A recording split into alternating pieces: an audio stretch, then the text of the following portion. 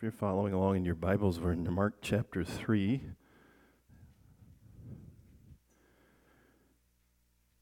I think we've talked about this before, but the Gospels are not always as chronological as we'd like.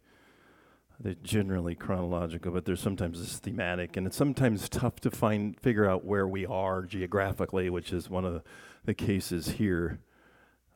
As you look at verse 1, again, he entered the synagogue, which, if it was written and we were there, we would probably know what synagogue he was talking about. It's most likely in Capernaum. We've come off, he's had some, I was going to say debates, but discussions, we'll say, with some of the leaders about Sabbath regulations, and that's going to continue as we get more and more. And the whole idea is to get to know God better. I don't know if you knew that. If you're wondering why you ever get into your Bible, that should be your main reason.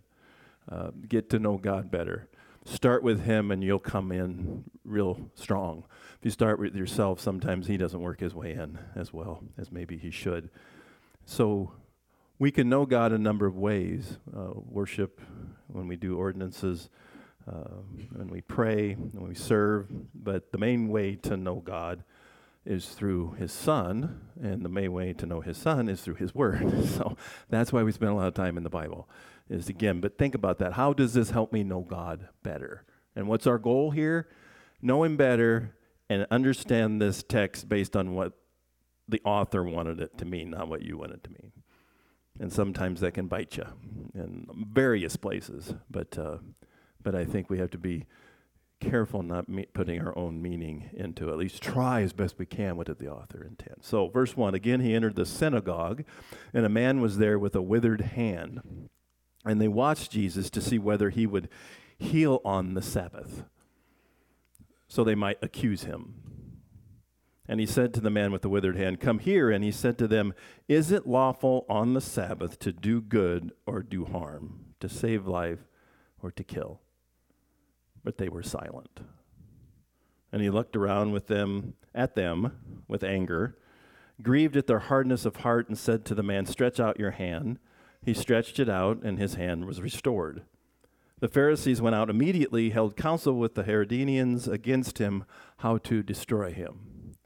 And we've talked about this before. I say, wouldn't it be cool? And I think at some level it would be cool. For you guys who are younger than me, cool means good. Does we still use cool? Oh, that's cool. So that came in the 50s, I think. You guys should watch, Happy Days, and get all that lingo. Yeah, but, it's cool. It's neat to when we come to these things to see what's happening. Wouldn't it be cool if we had a miracle? I've prayed for them before. We certainly don't believe that God can't do one. But it's always what would happen if there was one in our church. And I'll let your mind take care of that. I'll just say one thing that I think would happen is we probably get a higher attendance until we quit doing them. And then it'd probably start dwindling again. And here's an example. It doesn't mean it always happens this way. It doesn't always happen this way. But this is one descriptive example of what happens when there's a healing. Because if there's a miracle healing, everybody's going to like it, right? And everybody's going to like Jesus, and everybody's going to follow him, right? How to destroy him is the last 4 words of verse 6. Did they not get the memo that when healings happen, you follow the dude that does them? They don't like this. They don't always give you what you think they would. It's on the Sabbath. This appears to be Jesus' design. I think he wants to do it on the Sabbath. I could be wrong, but it seems like he could have waited, right? And think about it. We do have context. You always want to do this. Again, one of the things maybe we do it in Bible studies. It's a little harder to do in sermons, but we want to equip you to be able to try to understand the Bible for what it truly means. That's our goal. And give you ways to do that. Well, the word, you've probably heard it many times. It's not a hard word. It's context. What is the context? Historical, geographical, literary, all that. What's going on here? And we try to do the movie thing. I do anyway. If you were there, what would this be like? And I told you before, I always have to close my eyes, and then I don't want to fall off the stage, so I won't do that right now. But try to imagine what this would be like if you were there. Now, and what was the cultural context? It was okay at that time to heal. You just couldn't do it on the Sabbath. And it had to be kind of life-threatening. That was Sabbath regulations. Well, this guy's got a withered hand, but, he's got another hand. So it's really not life-threatening. I don't know for sure. This is my best guess. I think it's very plausible, mostly probable, that Jesus did this on the Sabbath and did a non-life-threatening healing just to see where they were. Because we don't get what the disciples think. The disciples are, if we remember through Mark, the disciples are trying to figure out who this guy is. And as a disciple, you should be doing the same thing. And you think right? We take this Lord, Savior, God, King, all these things, teacher, rabbi. Sometimes I think in evangelical churches, we try to get people to get to the cross a little too quick. And I know that sounds kind of bad. But notice Jesus doesn't do that. He takes 3 years with these guys. I'm not saying it takes 3 years, but might. Would it not be better to really follow him when you knew who he was than to try to blindly follow him and walk away when you really didn't know who he was, or he's not who you wanted him to be, or how that works? And we'll talk about somebody who did that toward the end. But look at his hand was withered, instantly restored. He's in the synagogue to teach. That's what you go to do. But it does appear in this case, which is not all that common, he initiates the healing. So you look at the response. You have the man's response. Notice he's already in the synagogue. Who knows how long he's been there? We don't know how old this guy is. We don't know what his name is. We don't know anything about him other than he's got a withered hand. So in the history of the world, this guy's known as withered hand guy. But not anymore, right? So his response we don't really have, other than he stretched it out. Do we know if he had faith? Don't know. Maybe. He had faith enough to say, okay, give it a shot. Or maybe, hey, I think this guy can do it. I don't know. It's your movie. You do what you want with it. Jesus does it. What about the crowd? That comes a little bit later. They like these. They like these miracles. Like I said, I think that is on our, isn't for elders that are here, I don't know if that's on our 5-year plan, but we should put it on, do more miracles and get attendance up. That's the, and again, I it's tongue in cheek, but I mean, we've all had times in our life where if God said, I'll give you a miracle, we'd say, okay, yeah. But what if he said he'd give you one? And just one. Powerball, there you go. That might not be a bad idea, because I'm sure Brian's that way. I'm the same way. If I won the lottery, it would not affect me at all. I'd still be very benevolent. I'd still be very humble. I've even got a shirt that says I'm humble. It is that way, isn't it? But if you had one healing miracle that you could have, and God said you can have it, then I start thinking about, who am I to decide who to give that to? Should I do it for myself? Should I do it for somebody close to me? Should I do it for somebody I read about on Facebook? I don't know. Yeah. Maybe we should it's the old Miss America answer, right? World peace, which would be a miracle. But I thought that's already what he came for, so we do call him Prince of Peace. But you look at this, the Pharisees, if you see, he asked them a question, is it lawful to heal on the Sabbath? These guys are supposed to know the Bible. Well, certainly it is. There's plenty of times when that happens. But is it good to do harm or do good? He's asking them. And they don't answer. They're quiet. It's not always true, but if you ask a good question and they don't answer back, usually that means they don't have a good answer. And the only good answer is the one you want them to say, but they won't say it because they don't want to you can't win an argument if you say somebody's right and you're wrong. And then you have the Herodians. These were people who were sympathetic to Herod, maybe that crossed over with the Pharisees. the political idea, but they're coming against him. We're only in chapter 3 in Mark, and they're already trying to kill him. It didn't take very long. And Jesus just keeps going. So he withdraws. He withdraws in verse 7 with his disciples to the sea, and a great crowd followed him from Galilee and Judea and Jerusalem and Idumea and from beyond the Jordan and from around Tyre and Sidon. There's people from everywhere coming. When the great crowd heard all that he was doing, they came to him, and he told his disciples to have a boat ready for him because of the crowd, lest they crush him. I always thought, couldn't he do that, Jedi mind trick? Or, it's interesting how Jesus works here. He does some things, he does miracles, but then when it comes to some of the consternation between the leaders, he just kind of gets out of the way. He doesn't just, kind of smack them all down so he can walk through, at least not very often. Verse 10, they were going to crush it, for he had healed many, so that all who had diseases pressed around him to touch him. So that's a little bit of our answer if miracles were people are going to follow. Why not? Wouldn't you? If you found out somewhere else in Dennis Center in our area that you really felt that there was miracles being done and you had someone in your family that could use one, would you take them?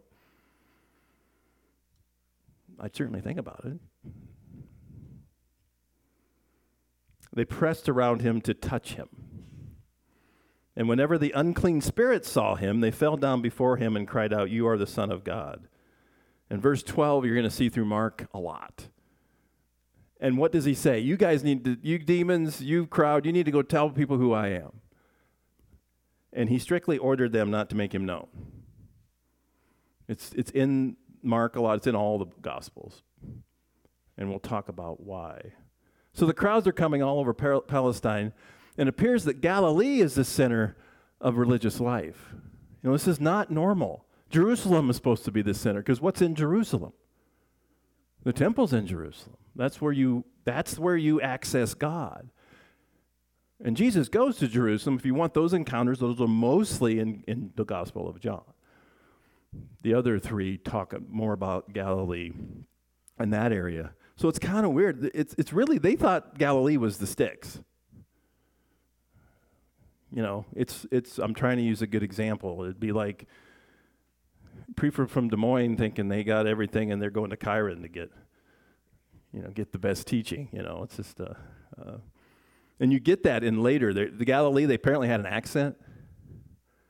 That's how they told, if you remember when Peter's trying to deny him, and they understand he's one of his disciples because he talks like a Galilean. I lived in Austin, Texas for 3 years. And I got this a lot, especially if I preached. You ain't from around here, are you? I know I'm not. But I always wondered if I could do a sermon with a southern accent. I don't think I could. I can't talk that slow. However, I did learn quickly that just because someone talks slow doesn't mean they're stupid.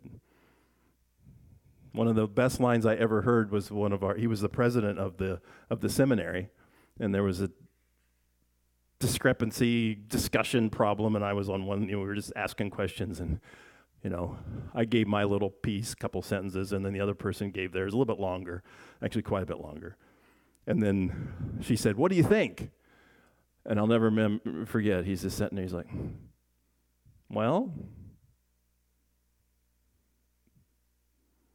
I guess I could start thinking now. To this point, I've just been listening." And he gave some of the most wise advice after that. And so slow. I had to write like 6 pages to get a sermon, and they could do it in 2. It's just different. It's a different way of doing it. Maybe someday I'll do a sermon in a Palestinian accent. That would even be more fun, wouldn't it? But anyway, these people, the center, Galilee is the center. That's not normal. And the regions around it seem to include what Israel, when the judges came in, it's kind of delineating where this was supposed to be. So everybody that Jesus came to, all of Israel, is there. And what's the main reason? They heard that he was doing. Now remember, his main reason for going out was to teach the word. The miracles and the driving out of the demons are actually secondary, always in Jesus' mind, but the reason they're coming is for the secondary stuff. But the healing miracles seem to be the main point. Doesn't make that wrong. I'm not saying that.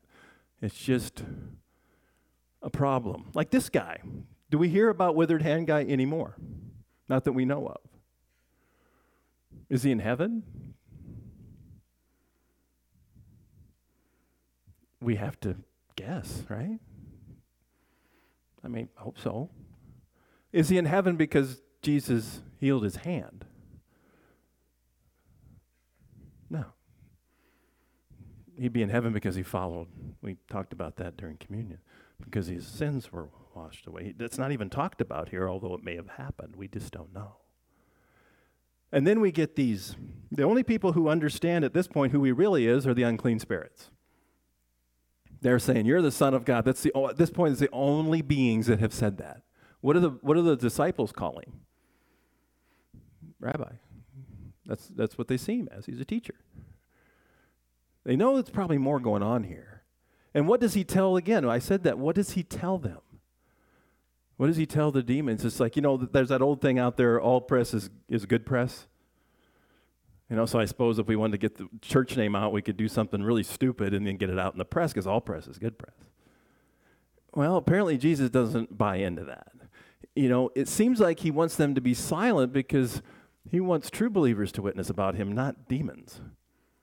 And think about that in our culture. It's like, is just knowing about who Jesus is all that we're asked to do by God's word? Later we'll get the line, even the demons believe. Was that the level of belief that God's looking for? They know who he is. But what difference does it make? Do you know who Jesus is if it doesn't change your life and how you live and what you look forward to and what you accept and how you relate to him? It's really irrelevant on what you think he is. It's how you live because of that. And then you get the 12. And he went up on a mountain and called to him those who he desired, and they came to him.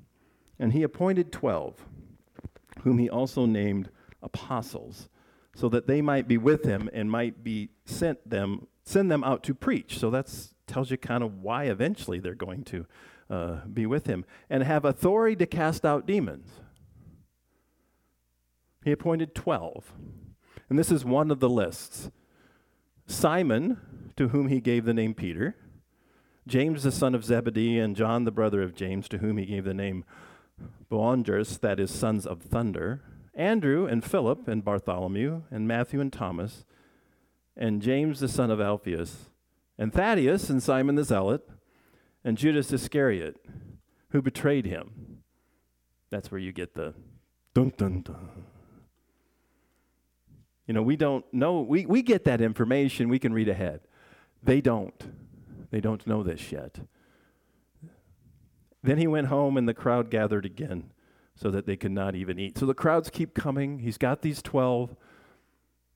Now, there probably are a number of reasons. That's what we're going to hit here toward the end here.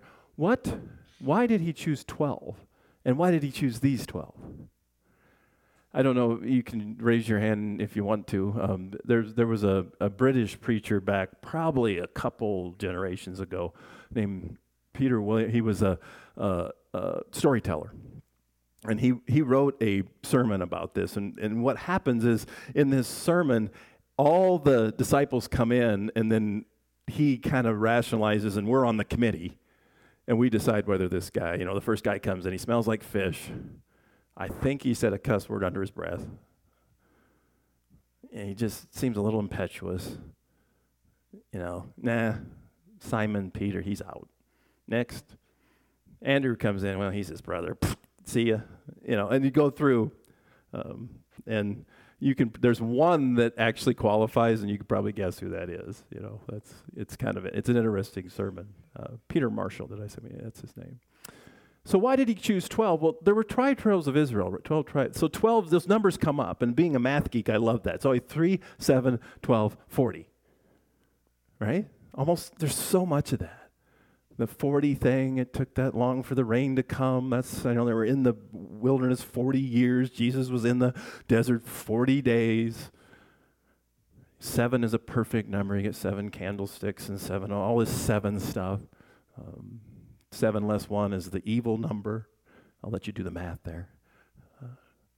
And 3, all over the place. So 12. If you go, we did this, we hit Revelation 21 and 22 really hard when we went through the heaven series. But if you go, this is talking about the new Jerusalem who comes down out of heaven. And in verse 12 of chapter 21, it says, it had a great high wall with 12 gates. There you go again. Not 11 gates. And certainly not 13. We've got buildings that don't have a 13th floor. I'm sorry, there actually is. Just because you call it the 14th floor, it's still the 13th floor. You can walk around after you're 12 and you turn the next age and call yourself 14 if you want. You're still 13. It's just funny how we get superstitious about those things. But and at the gates 12 angels, and on the gates the names of the 12 tribes of the sons of Israel were described. This is in the new heaven and the new earth, bringing that back, 12, 12, 12. If you read it, there's 3 on each side. And I don't know if you knew that cities were always, why did they make cities back in those days? Protection. What's always around a city? A wall. But the problem with this city is all the gates are always open. It's not there for protection. It's there for communal life. And then you move on. On the east 3 gates, and on the north 3 gates, and on the south 3 gates, and on the west 3. As you get 3 on each side. You got your movie going here? Okay.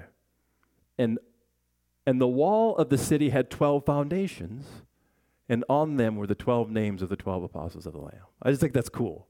There's a correlation between the 12 tribes of Israel and the 12 apostles as we go. Now remember, disciple is a word that means to discipline. That's where that comes from. A follower, one who goes and follows the teachings of the teacher that they're disciples of. Apostle means sent out one. It means one who has power and authority to do something for the teacher or the one sending them out. And what we do in our church, and not that the Greek or the Hebrew has this, but there's the word sent out. I mean, I could tell you that I'm a little thirsty and send you out of here to get me some coffee. And if I was writing that in Greek, that would make you an apostle. But that's not what we're talking about here either. There's the big A, apostle, these 12. And then there's a little a where people are sent out. We have missionaries that we help send out. That's an app, but it's not the same as these guys. Does that make sense? It's the idea of these guys are unique. You know, we had that with the children's sermon. How many people have walked with Jesus in Palestine? Well, not very many. And he chose these. So there's a lot of things going on here, and we don't know it all about why he chose those. But most likely, this is to show the fulfillment of God's work through the leadership of the Old Covenant Israel and the apostles. This is the fulfillment of what was always promised. Because really, it's God's people that we're talking about. And also because the crowds were following Jesus for ultimately the wrong reasons. You know, most of them probably weren't saying, oh, come and see Jesus because he really gives a good sermon. I mean, I know that's why you're here, but boy, that didn't go over at all.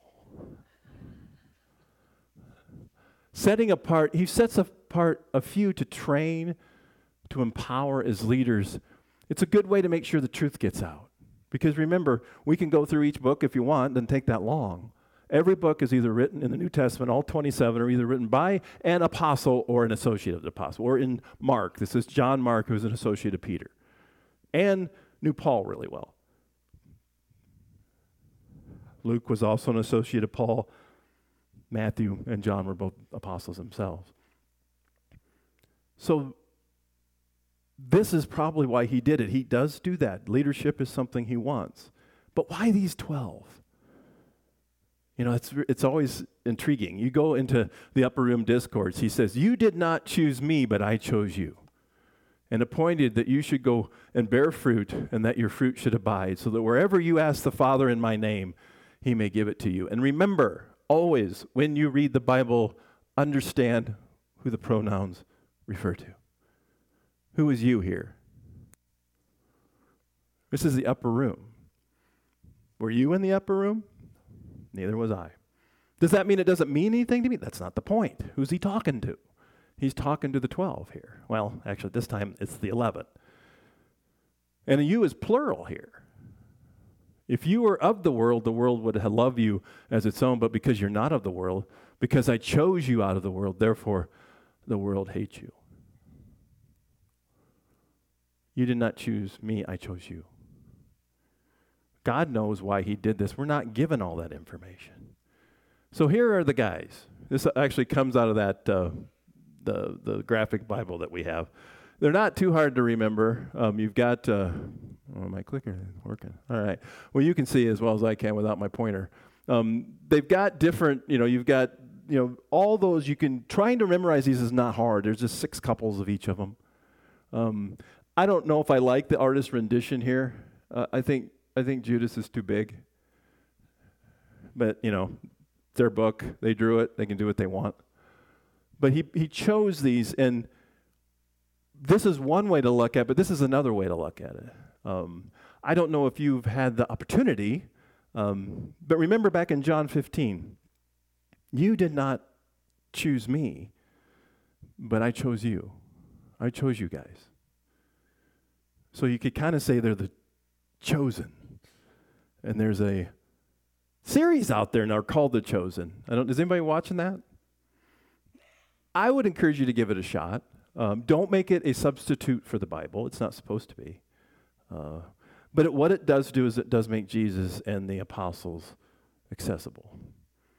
It does what I'm trying to do right now in this sermon, is trying to have you relate to it. Now, you may not like that way that, you look here, and if you've watched it, you get Peter and Andrew and John, and they call them Big James and Little James and Matthew and Thaddeus. You've got all these Thomas.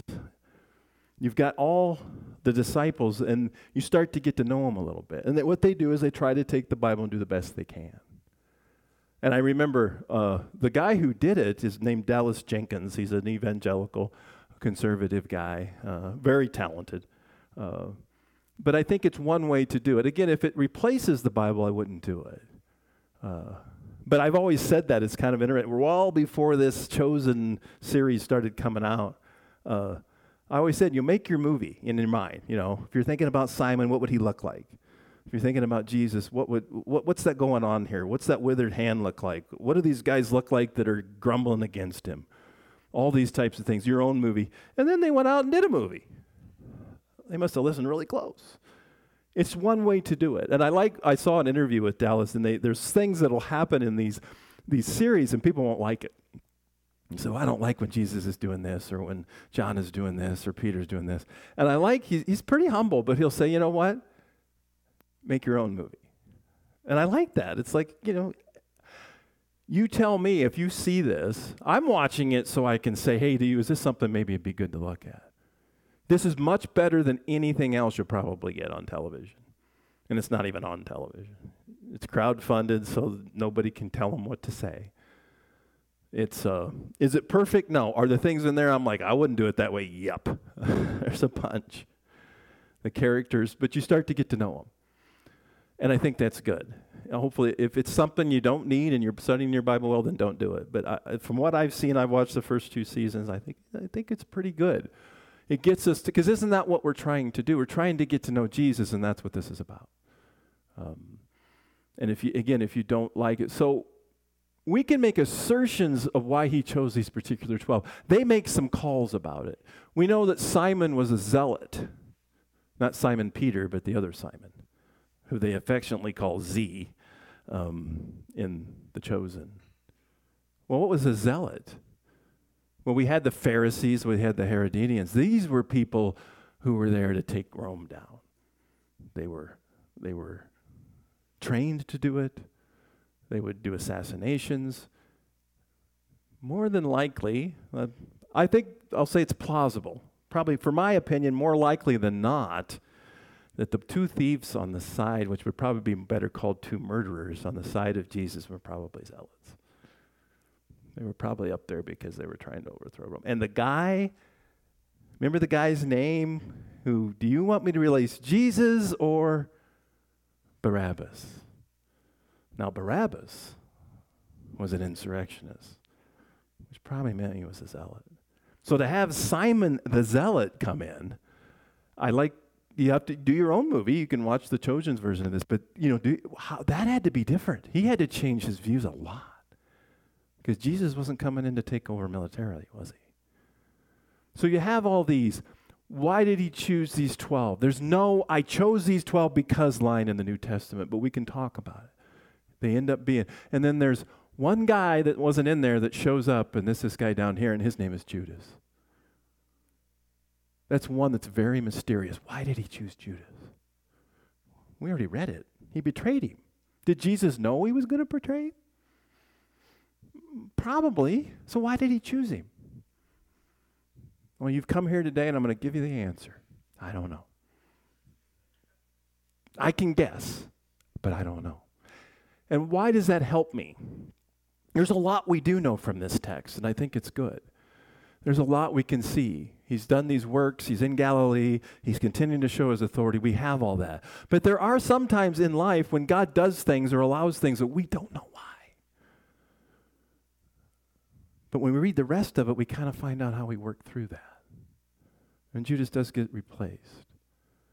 I don't know. Maybe because more people came to faith with Judas there than not. I don't know.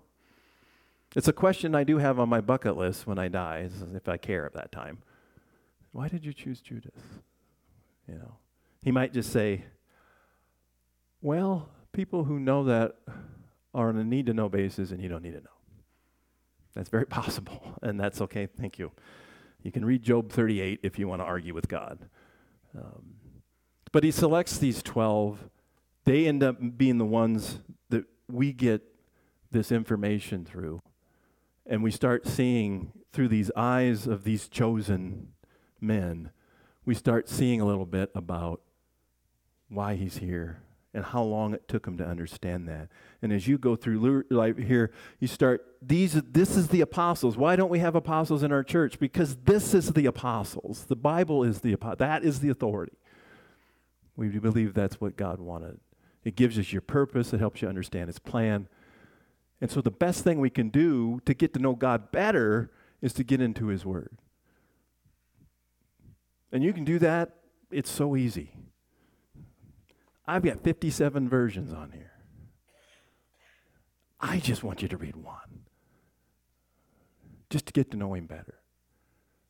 Whether you're worshiping or you're sitting at home or you're eating dinner, whatever you're doing, get to know him better through his word. Let us pray. Father, we do thank you that you give us this information. You give us this word. You give us this revelation. You reveal yourself so clearly in your Son who shows us exactly what you're like. As we continue through this gospel and we see how your closest followers back then related to you and how it took them time, help us remember that it's about getting to know you better, not knowing it all, because we never will, only you do, but knowing it well enough to serve you well, to worship you well, and to live a life worthy of the calling that you give us. Amen.